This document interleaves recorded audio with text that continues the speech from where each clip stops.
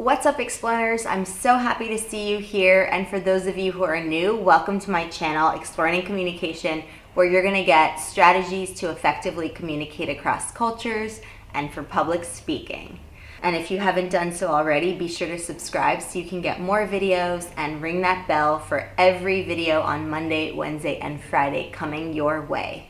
Alright, so today we're talking about emphatic stress and how to place emphasis in communication. Are you ready? To effectively communicate, it's important to be able to use emphasis to make a point, to convince someone of something. So this is true when you are speaking to a bunch of people, like an audience, or to one or two interlocutors.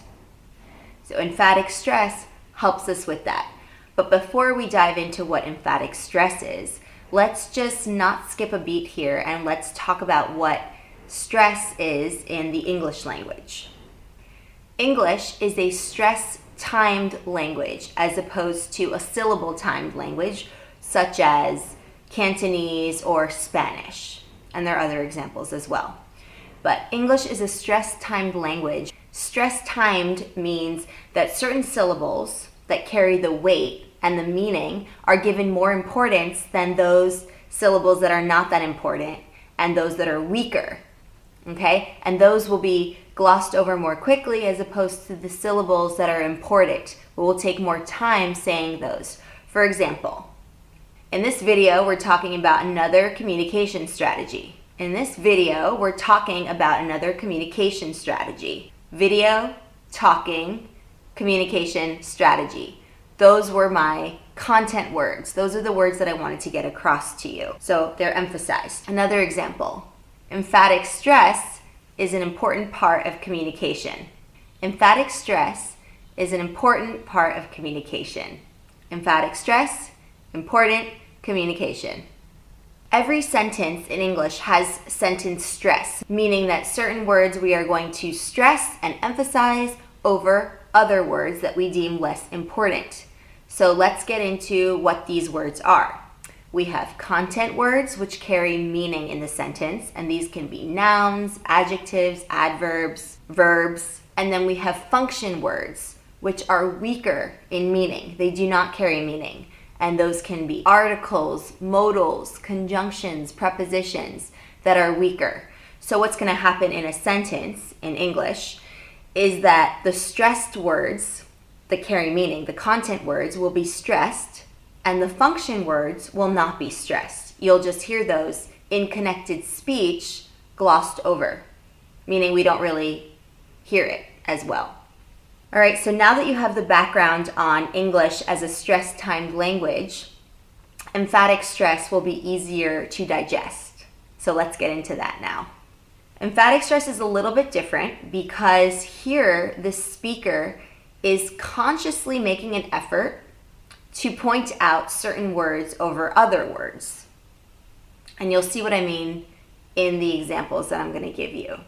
And the reason the speaker does this, the reason for emphatic stress, is that they want the interlocutors and the audience to pay attention to certain words that may not be the content words or may not be the function words. But the point is that the speaker makes a choice here about what they want the audience to pay attention to.